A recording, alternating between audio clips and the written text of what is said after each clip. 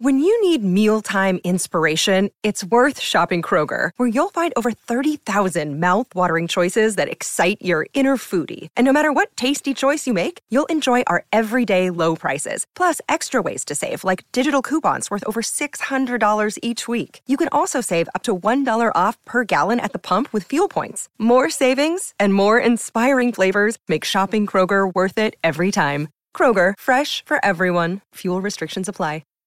The Drive Show with Peter Vlahos. Toolmart, your complete tool centre. Proudly WA owned and operated for over 40 years. Yeah, thanks to Rob Kildare for giving us a bit of a preview to tonight's two big matches involving the Australians Nick Kyrgios and Ajla Tomljanovic. We'll have more on those matches tomorrow night on the Drive program with Peter Vlahos from 5 o'clock. Let's focus on the big event, Collingwood against Fremantle Dockers. It's a Saturday night match over there in Melbourne. It's officially a sellout, so they're expecting 90,000 people. And now the Fremantle Dockers, I believe this morning, had sold about 4,500 tickets, people venturing across. They may have sold a few more after that, but gee whiz, how big's the Magpie Army that are going to fill the MCG?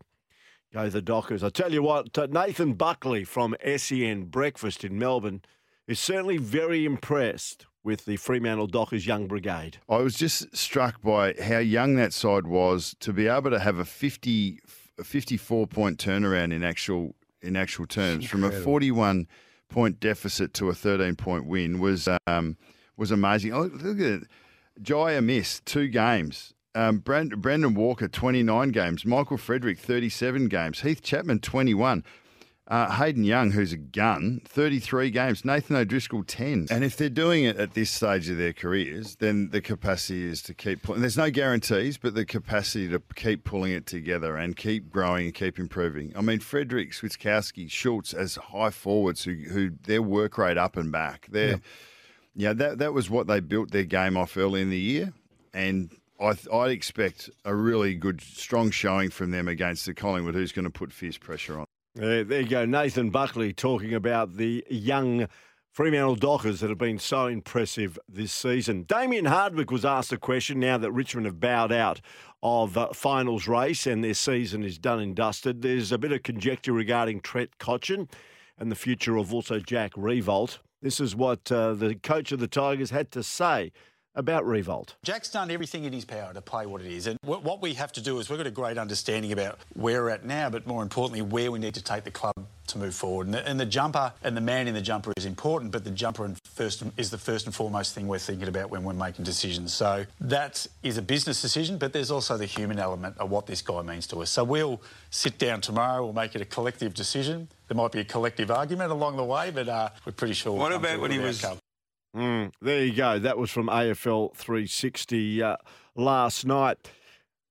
Also on Footy Classified last night, if you caught it, Caroline Wilson had a bit of an interesting comment to make about North Melbourne. The North Melbourne Football Club, in the time-honoured tradition of putting out the trash, announced the axing of their chief executive, Ben Amafio, on Friday, just hours before the first bounce of the Geelong-Collingwood final. They did the same thing a week earlier, axing their head of football, Daniel McPherson, after just 10 months in the job. The Amafio announcement, apart from cynical eyebrows raised at the timing, was not all that surprising. His position was precarious well before Alistair Clarkson sealed his fate.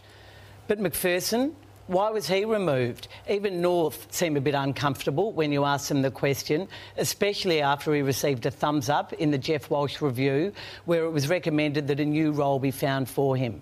Look, clearly Alistair wanted his man, Todd Viney, at his side when he came to the club.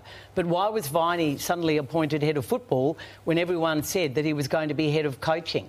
And now Alistair's having a big say in the new CEO. Is it too early to spot danger signs? Well, there you go. Caroline Wilson with her editorial on what's happened at North Melbourne. Let's go back to tennis. And for those people that are pretty keen to watch Nick Kyrgios, he plays at 8:30 tomorrow morning, our time, in that quarter-final. And he's really pumped. Speaking of your team, sometimes you give them a little of the business, more than sometimes in the match. But you seem now to be able to kind of do it, let off steam, and then refocus quickly. Has that been something that you've been working on? Definitely. I just don't want to let them down. You know, we've been on the road now for 4 months, and, you know, we've all got families that we want to see, and I want to make it count. You know, this is the last trip before I head back to Australia, so I want to go all the way. Hopefully it's possible. So. Yeah, and he takes on the Russian Khachanov. Khachanov is rated 31 in the world, Nick Kyrgios 25, and looking at the odds, Nick is very much a firm favourite at this stage. $1.22. Khachanov to cause an upset is at $4.33. And if you want to see Ayla Tomljanovic, she takes on Ons Jabeur of Tunisia. But that's at 2 o'clock in the morning, our time tomorrow morning, for the right to get through to the semi-finals. So good luck to Ayla Tomljanovic. And she's through to the quarterfinals. Just looking at Ons Jabeur, she's one of the top 10 players in the world. And as you heard from Rob Kildare, she looks fighting fit at the moment. It's going to be a real test for Ayla, but she has been very, very impressive so far in this tournament. Ons Jabeur of Tunisia, her WTA ranking is number 5, and Ayla Tomljanovic, her ranking at this stage is 46, and will go north once the new rankings are released at the end of this US Open.